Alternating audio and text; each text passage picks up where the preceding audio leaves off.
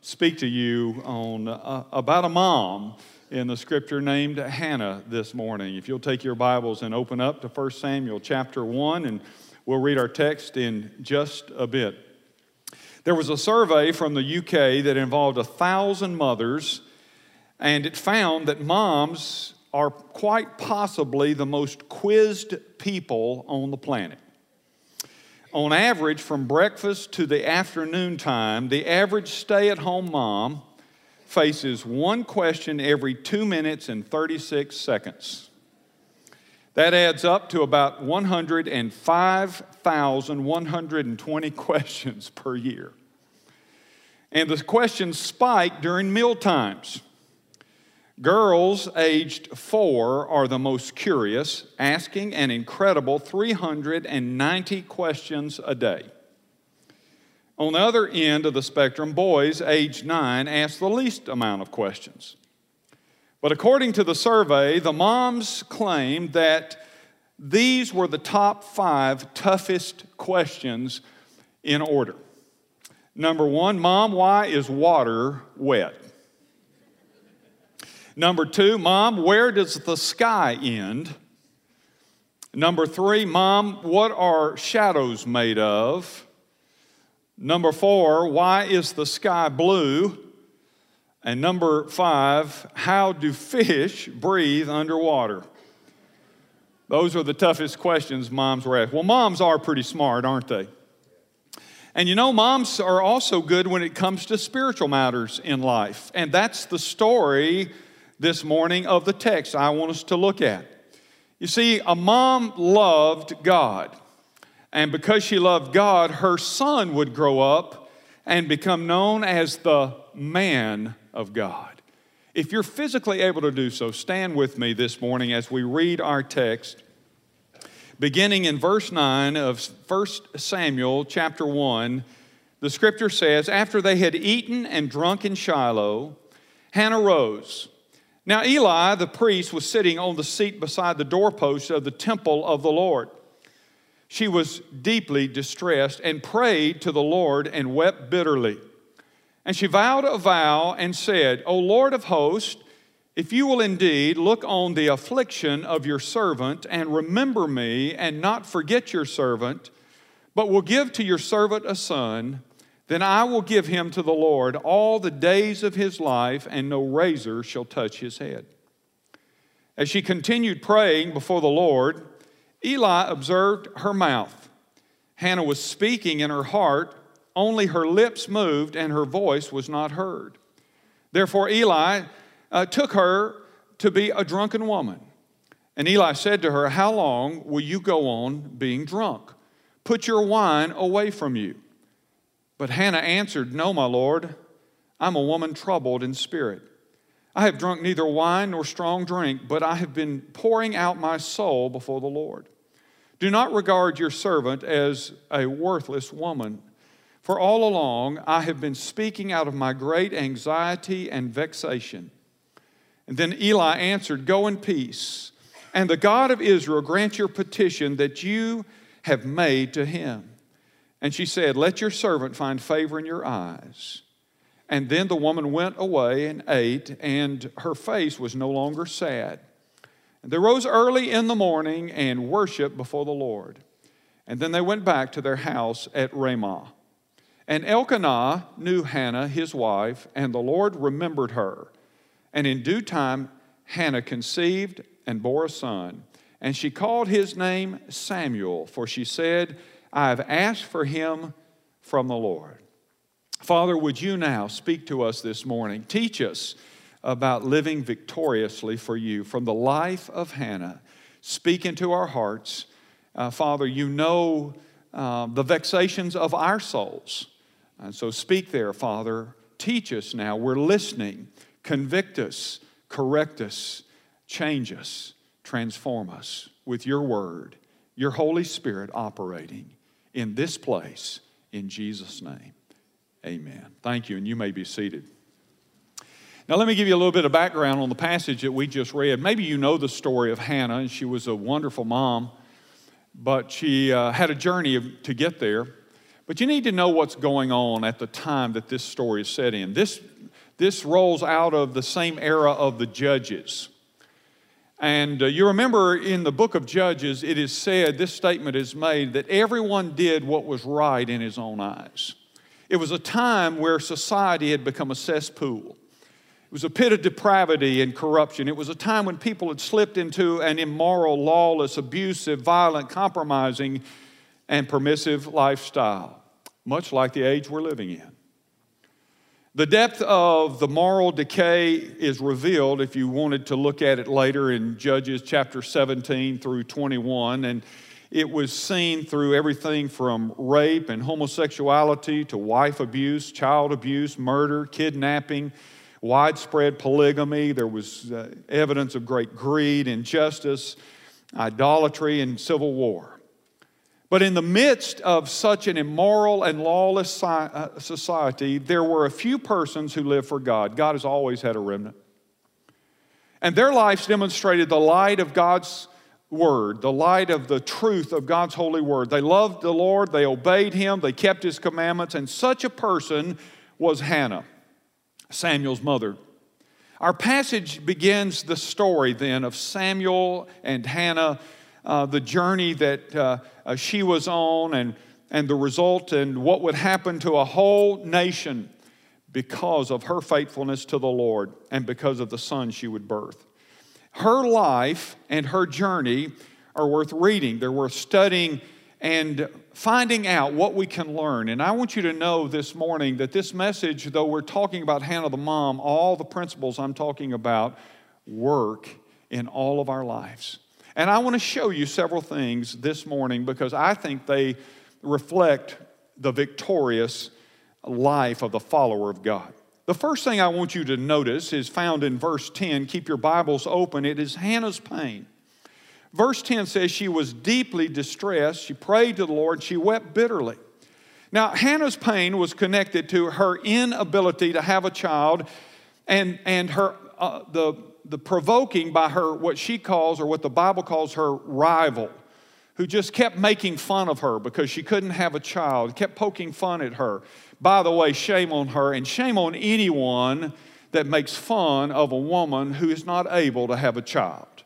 And by the way, I would say to all of those ladies that said, I wanted a child, but I can't seem to have a child. Listen, you live for God.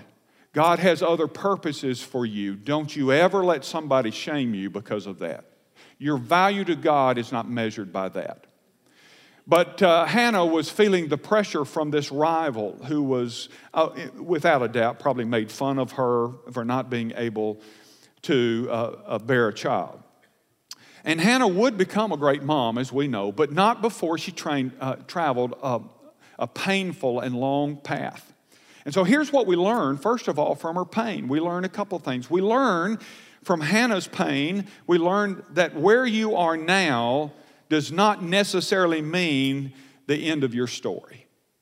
Where you are now doesn't mean that this is where it ends. In fact, I can tell you it doesn't end here. We have a statement that we've been saying for 21 years around here, and that is God's always trying to take us someplace new. Where you are is not the end. And we learned that from Hannah. Where she was not the end of her story. She didn't know it at that time, just like you and I don't know where the end of our story is. But don't make the faulty assumption that God can't use your pain for something great. I remember when our daughter was very young, and one day we were out in the backyard playing, and I guess she was about 4. I want to say she was about 4, Chase, and our little dog, playing with her, jumped up and with its paw scraped across just the top of her forehead here, but opened up a pretty significant gash. And the kind of gash that we had to take her to the emergency room with. We took her to the emergency room, and sure enough, when the doctor took her back and began looking, the doctor said, we're going to have to put stitches. She's 4 years old, and so Allison, we knew what that meant. They were going to have to put that needle in that gash. And we're thinking a 4-year-old, a big old needle in the gash, that hurts just thinking about. And Allison said, I can't watch it. I can't watch it. You've got to go back there with her. And I thought, I can't watch it either. But I went back And then they did. You've been there, and they said they wrap them up, where their arms can't do anything. They wrap them in a sheet, and there's like this. And she begins to cry, and I'm sitting there in the room, and the doctor gets this needle out, and my daughter starts going, "Help me, Daddy, help me, help me, Daddy, help me, help me." She sees that needle coming, and I do too, and I'm wanting to cry out, "Help me, Karis, help me." And, but he's saying, "Help me, Daddy, help me." And I have to tell you, in that moment, I wanted to help. I know probably I could have said to the doctor, "Doctor, just don't do it. We're not going to do this. She can't handle this, and I can't handle that she can't handle this. And just stop it." And she looked at me like, "Daddy, aren't you going to come to my rescue?"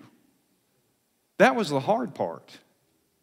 But I didn't stop, and I didn't stop, and you know why I didn't stop, because I knew the little bit of momentary pain was worth the long-term outcome. And today, if you look at her, there's no scar. You can't see where that big gash was opened above her head. I knew the momentary pain would lead to something better. Now listen, your pain is momentary, and it will lead to something better.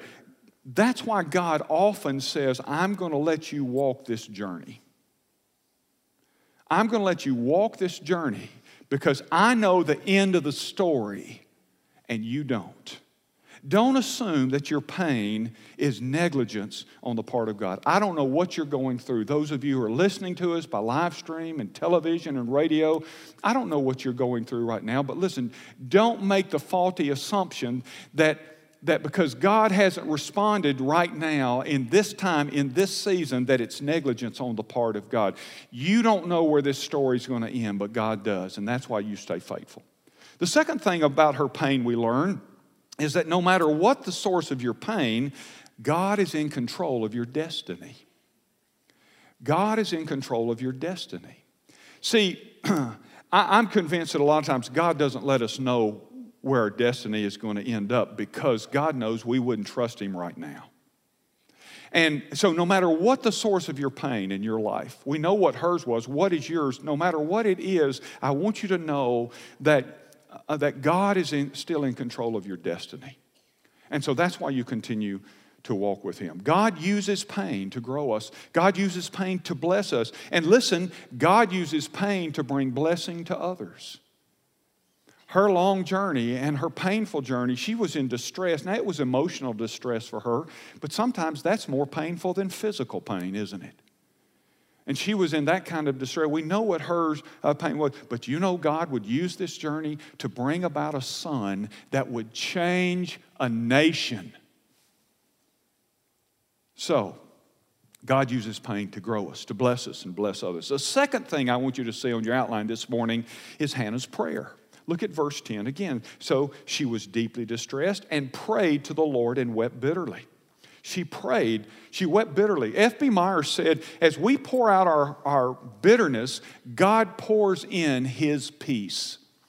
As we pour out our bitterness, so if you're struggling, emotionally you're hurting, take that and pour it out to God. As you pour it out to God, then God can pour His peace in as a replacement. Now, we know that Hannah's prayer was the result of her pain. That's why she's praying. She's hurting. And as a result, she pours her heart out to God. She later tells Eli, when he thinks she's drunk, he says, you're drunk. She says, "No, I'm pouring my soul out to the Lord." But from this, we learn a few things as well. Number one, we learned that the way you respond to your pain is a difference maker. The way you respond to your pain. She was hurting. What did she do? She prayed. Prayer is not the last resort, it's the first response. And she goes before the Lord. She's praying to the Lord. She's seeking the Lord. She's pouring her heart out. The way you respond to your pain is a difference maker. And frankly, you can't do anything more powerful than pray first. Her prayer would lead to a product, and that product would be the son Samuel, who would again, as I said, and we'll say again in this message, changed a nation. You don't know where your pain is taking you, but God knows what He wants to do in you as well as through you because of the pain of the season that you're in.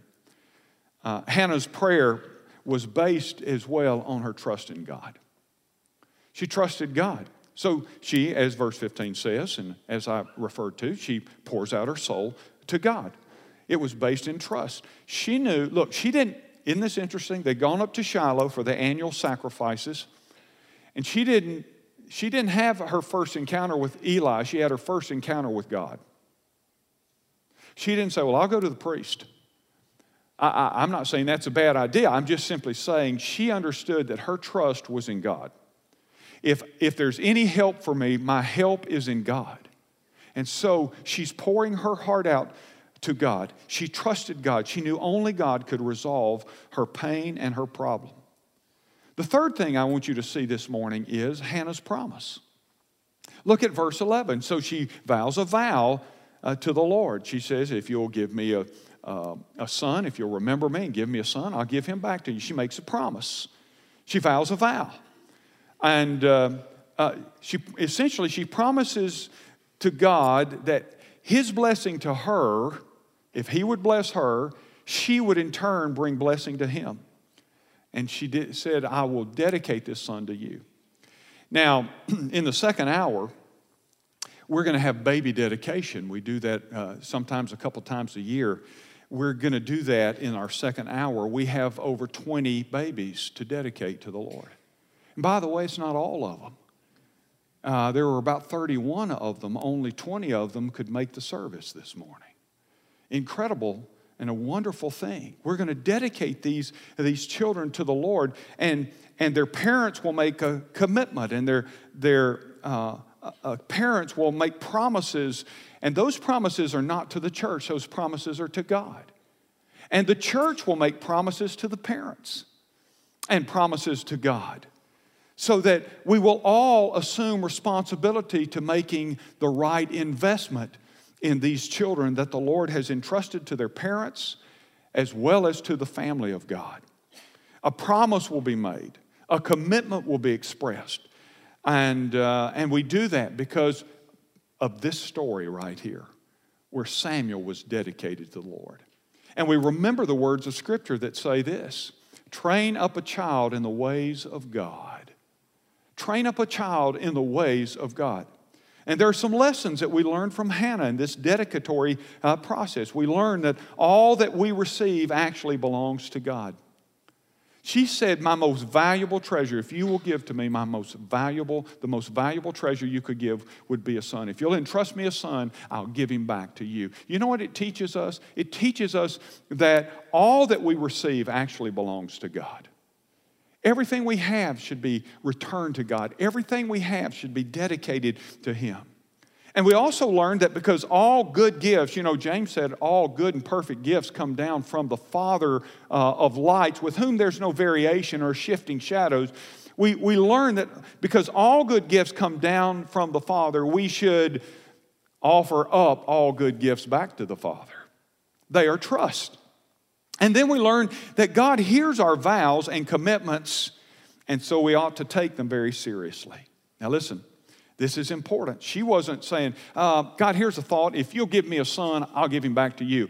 And then down the road, hey, God knows I wasn't really serious about that. No. Listen, she teaches us the importance of making commitments to God. Psalm 76:11 says, make your vows to the Lord your God and perform them. Let all around him bring gifts to him who is to be feared. Did you catch that? Make your vows to the Lord your God and perform them. Not just make commitments. It's easy to make a commitment. The question is, are you going to make commitments that you live up to? Psalm 50 and verse 14 says, offer to God a sacrifice of thanksgiving and perform your vows to the Most High. I wonder today, have you made any vows, any commitments to God that you've forgotten to keep? Hannah teaches us the importance of not only making commitments, but keeping commitments. Have you made some commitments and you've just let them slide? You've forgotten the commitment that you've made to God? I want to tell you something. This is not a threat or anything to frighten you, but God doesn't forget our commitments. We make commitments to God, and God remembers the commitments that we make. and I believe will hold us accountable. Sometimes I think he holds us accountable in this life, but will certainly hold us accountable. I wonder today, are there any of you here or listening or watching, and there are some promises and commitments you need to make? I wonder, if you were honest, are there some promises or commitments to God that you need to make? Not just some you've forgotten, but are there some that need to be made? I don't know what they may be, but I'll tell you this, if you will seek the Lord, he will let you know where you need to make fresh commitments to him. And I think life is full of those moments where we recognize, and the Spirit of God speaks into our hearts, and we recognize, I need to make a fresh commitment to God. I need to renew the vows that I've made to God. From time to time over the years, I've done renewal ceremonies for couples that have been married. They want to renew their vows, and sometimes they've been married for years and years, but they want to renew their vows. And I love the vows that they often do in those renewal ceremonies, because a lot of times they, after many years of marriage, say, let's write our own vows. Well, they know each other on a different level. And their vows are so beautiful. And they're saying, I want to remember the kind of commitment that we made. Now, I believe it's okay every once in a while to say, God, I want to remember the commitment that I made to walk with you. I want to remember the commitment that I pledged to you, how I would serve you with my life. I want to remember the commitment of how I dedicated little ones to you. I want to remember, whatever it may be some other area in your life. It may be some painful place in your life, and that area may have become painful, listen to this, because you've forsaken your commitment. And so Hannah teaches us the value of commitment and the importance of keeping our commitments. Listen to me, God is worth your commitment. He's worth it. There will be no one in heaven that will say, I am so sorry I made commitments to God. Nobody in heaven is going to say, boy, that was a mistake. And by the way, if you don't know the Lord Jesus Christ as your Savior today, that's the first commitment you need to make. Because without that commitment, other commitments to God are irrelevant. And I'll give you an opportunity. I hope you'll do that today if you've never trusted Him. The fourth thing that I want you to note from our passage this morning, and a lesson on victorious living that we get from Hannah, is her persistence in verse 12. Verse 12 says, as she continued praying before the Lord. It's interesting to me that the Bible uses the word continued praying. And I think there are a couple of reasons why it uses this idea. She continued praying. She was pouring her heart out. She had already made her promise to God. She had already told God what she would do if God would favor her with the son. But she doesn't stop. She continues praying. And I believe there are a couple of reasons why. I believe, first of all, because she continued praying, because deep praying is not a quick conversation with God. Deep praying, and there was obvious, very deep praying and seeking God going on. And that's not accomplished quickly. She had already laid her request before the Lord, but she wasn't going to, if you will, put it on the altar and be done with it. I think sometimes we just give up. We just quit too quickly. But because she persisted in prayer, she received what she sought. Now, I think we also learned from her that persistence in prayer is evidence of confidence in God. Now, not too many people pray like moms pray for their kids. And not too many people storm heaven for their kids like moms do. But persistence in prayer is evidence that God can do what no one else can do for me. God can do in my family what no one else can do. God can do in my relationships what no one else can do. Deep praying, though, is not a quick conversation with God. Oh, I prayed about it, and I kind of prayed about it, and that enough said. We're going to do another. Last week was fantastic, our seasons of prayer in all these different areas, praying for healing, praying for salvation, praying for job matters, praying for our nation, just a lot of different, we've heard wonderful stories. And we're going to do it again next Sunday. Listen, but I would say to you, don't think that you say, well, I came to the first one, and so it's all taken care of. Deep praying is not quick praying. It's persistent pray. This woman was persistent. By the way, last Sunday, just so you'll know, I haven't completely lost my mind. I had somebody ask me after the service, say, Pastor, you're talking about prayer, and you talk about the person knocking, asking, seeking, knocking. Was that a him or a her? I said, well, who knows? Well, I didn't know what he was really talking about until I later found out you kept calling the him a her, okay? I haven't gone woke.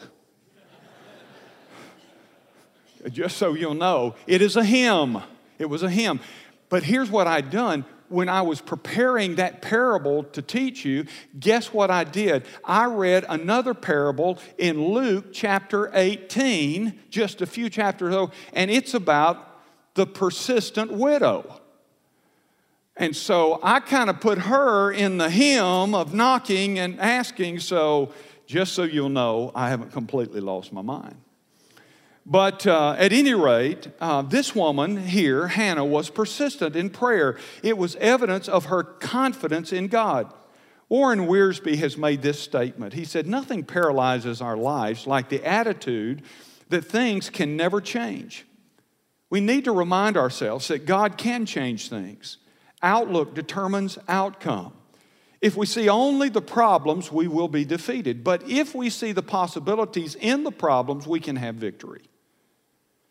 Persistence.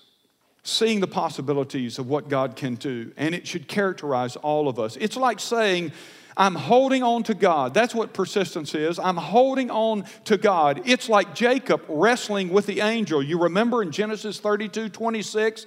Then he said, let me go. The angel said, let me go, for the day is broken. But Jacob said, I'll not let you go unless you bless me. You know what? That's what persistent prayer is. It's saying, I'm not going to let go, God. I'm not going to give up. It is the persistent widow I mentioned of Luke 18, and he told them a parable to the effect that they ought to always pray and not lose heart. And he said, in a certain city there was a judge who neither feared God nor respected man. And there was a widow in that city who kept coming to him and saying, give me justice against my adversary. And the parable goes on to say that finally he says, enough, because you just keep on persisting, I'm going to come and take care of your request. Whatever you do in prayer, do not quit. And that's what we see her. She had laid her petition before the Lord, but she didn't stop. She continued in prayer. Don't quit. Don't give up. Even if people around you don't understand the depth and the persistence of your praying. Eli thought she was drunk. She's praying, and look, that was so unusual in that era. The Bible says in this same book, in those days, the word of the Lord was rare. So was persistent prayer. And so even the priest didn't know what was going on. He says, this is a drunk woman. She's out sitting outside here, mouthing stuff, but no word, no noise is coming out. This is a drunk woman. Listen, persist even if other people don't have a clue what you're doing.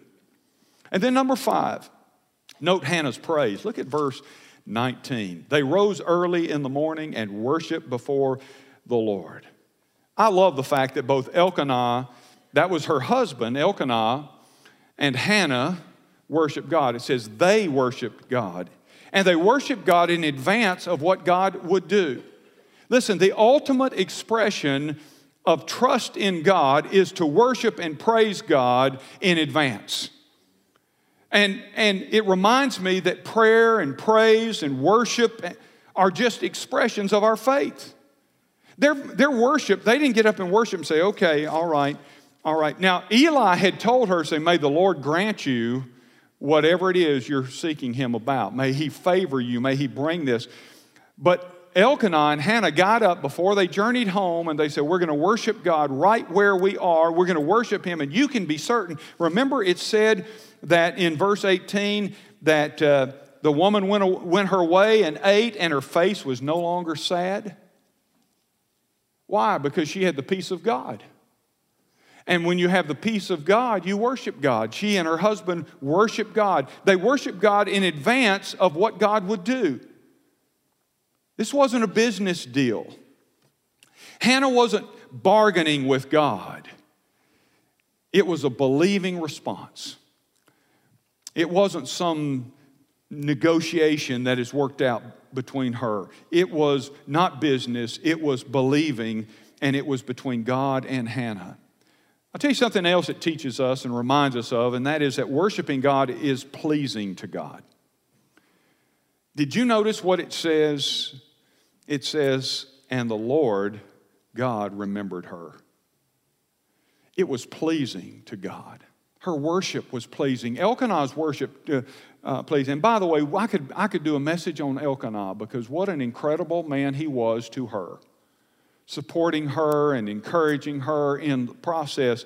But they both worship God, and worshiping God pleases God. I don't mean to insult your intelligence. You probably already figured that out a long time ago. What we've done already in this place has been pleasing to God. You know, one of the things we pray in our staff prayer every Sunday morning is that God would be pleased. At the end of the day, that God would be pleased. I took our staff through a book this past week at our staff retreat called An Audience of One. And the book is talking about the fact that in the end, our goal is to play to an audience of one, God Almighty. And when we do that, each of us together makes for powerful corporate worship. But when we gather in this place, we are worshiping to an audience of one. And when we do that, when you do that, when I do that, guess what? God is pleased. And he was pleased in this case, and he remembered her. Now, when it says he remembered her, it's not like, oh yeah, I'm not going to forget Hannah. God doesn't forget you.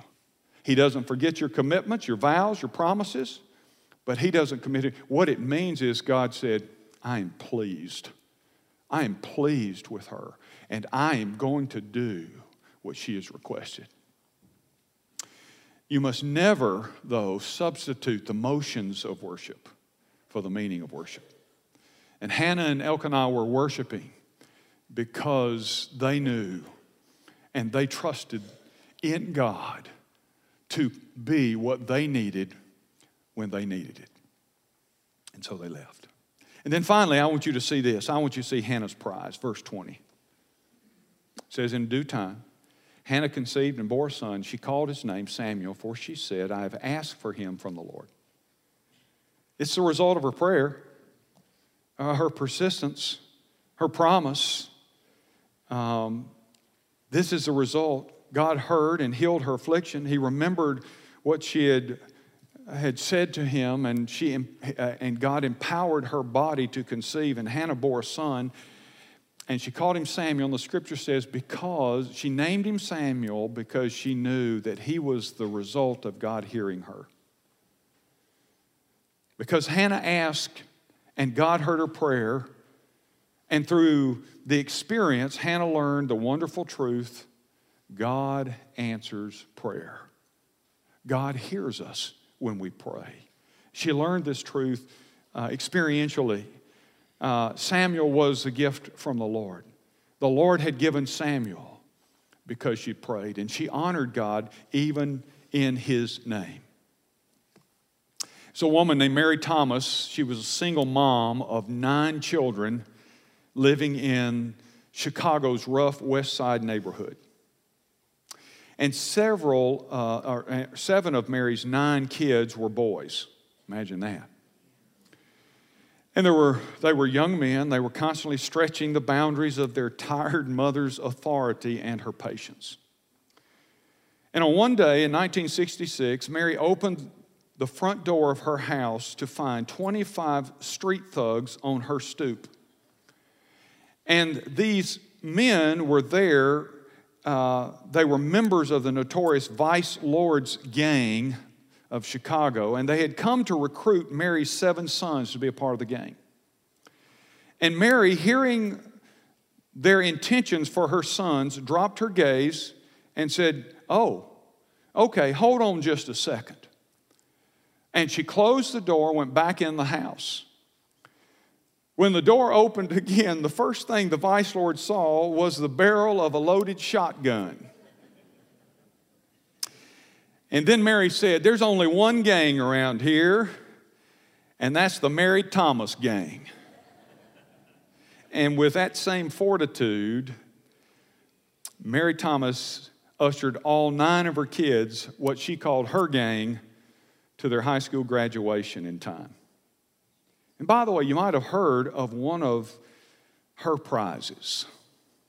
Her youngest son became a pro basketball player and an NBA Hall of Famer. His name is Isaiah Thomas. Well, maybe you've heard of him, but you've also heard of Hannah's prize, haven't you? His name was Samuel, the man of God. And did you know that he made it into God's Hall of Fame? In Hebrews chapter 11, go read verse 32 sometime. It mentions in the Hall of Fame of faith, Samuel. He was Hannah's prize.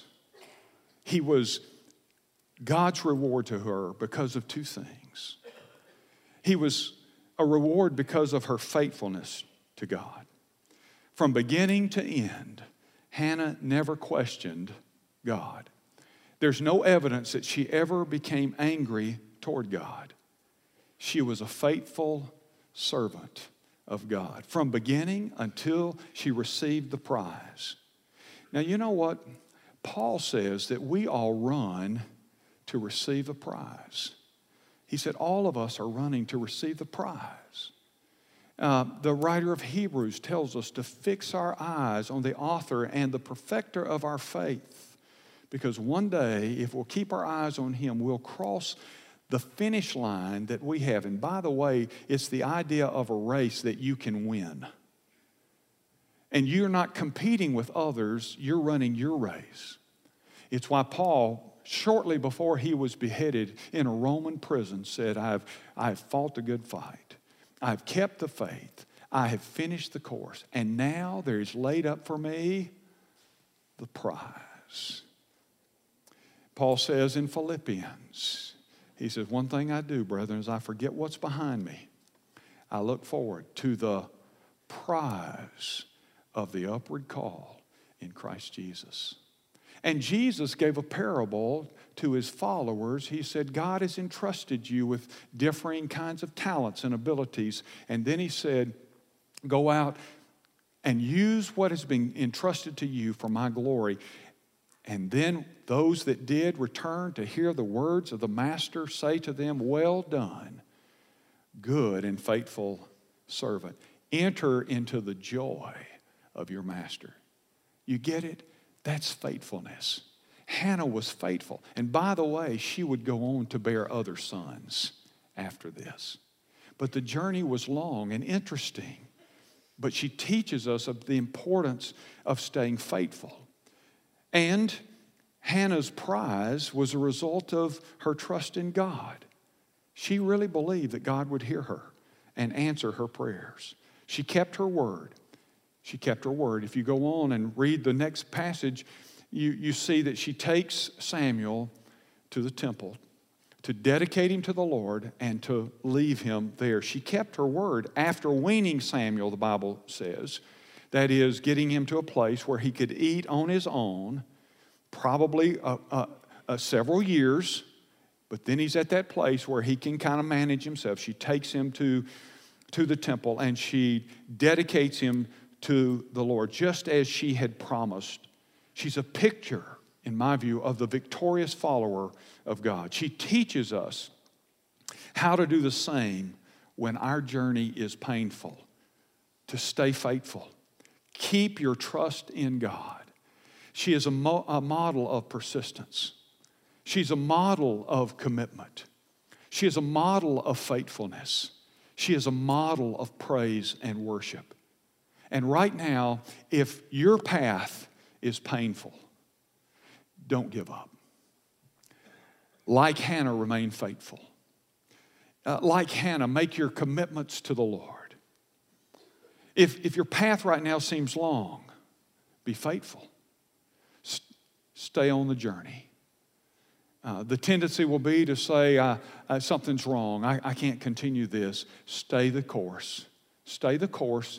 So like Paul, one day you can say, I have finished the course that God marked out for me. And then if your path right now is unknown, I don't know where. I don't know where this is taking me. I don't know what God is up to. Trust Him. He loves you. He died for you. How can you not trust someone who died for you?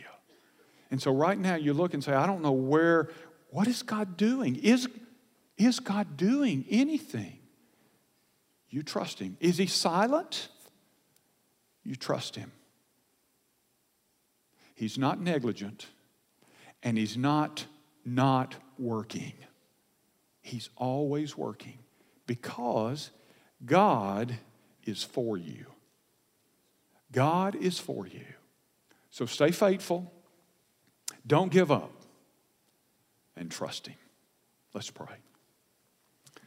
Father, these are simple reminders to us, but we sure do need them. Father, I thank You for the life of Hannah, who teaches us what it means to live faithfully, to make commitments and to keep vows. Forgive us when we have neglected the commitments we've made. Forgive us, Father, when we've too easily given up. Forgive us, Father, when we've lived by fear instead of by faith, when we couldn't see where the path was leading. So, Father, I pray today that You'll renew our commitments to You. That, Father, You will remind us that You are worthy of our worship and You are worth our trust. I pray for any that are in this place today or watching on television or by live stream or listening on radio that have never put their trust in You, that today they would call on You. Your word has said, whosoever shall call upon the name of the Lord will be saved. And so, Father, I pray that right where people are, they'll call on You. You can do it this way right now in your heart. Like Hannah, who prayed from her heart, her lips moved, there was no voice, but she was praying. You can do that right where you are. Say, Lord Jesus, thank You for dying for me. Thank You for loving me. I know I'm a sinner and I deserve condemnation. But You took my condemnation on the cross. Thank You. I invite You to come into my life. I put my trust in You. I give my everlasting soul to You. Right now, I ask You to become my Lord and my Savior and Master. Maybe others watching in this room, listening, whatever medium it may be, you have put your trust in Christ, but you have wandered so far away from faithfulness to Him. And you need today to renew your commitment to walk with Him. Now, you can't do it in your own strength, but He's provided His Holy Spirit to help you do that. So why don't you call on Him and say, Lord, I thank You that You saved me, but Lord, I've forgotten the commitment. I've forgotten my vows. I've forgotten my promises.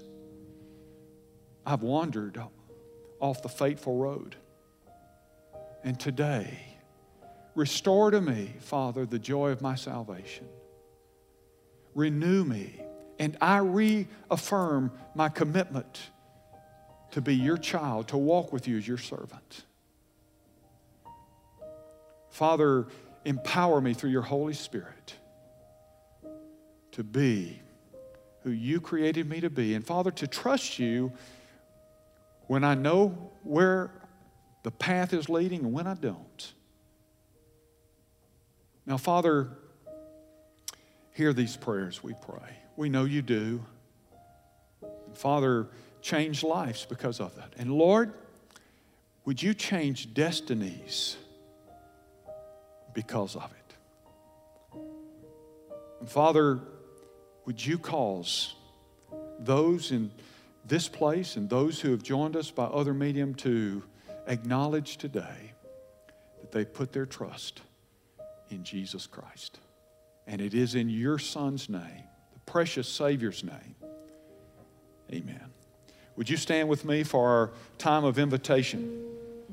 I'll be down here at the front, and staff members will be on these aisles, and I want to invite you to do one of several things. If you called on the Lord to be your Savior, would you slip out from the balcony or ground floor and come this way and take one of us and just say, today, I called on the Lord Jesus. If you're watching by live stream or television, they'll give you instructions on those screens what you can do. But I invite you to slip out and come and make that decision public. Jesus said, if you'll not acknowledge me before men, I won't acknowledge you before my Father in heaven. And so we'll pray with you about that decision. Maybe you're here this morning and you said, I need a family to belong to. I'm a Christian, but I need a family. And I'd like to become a part of the Ridgecrest family. We'd love to have you. Would you slip out, come, take one of us, say, I'd like to join Ridgecrest. We'll handle it. We'll take it from there. You may be here this morning and you may say, I've never been scripturally baptized.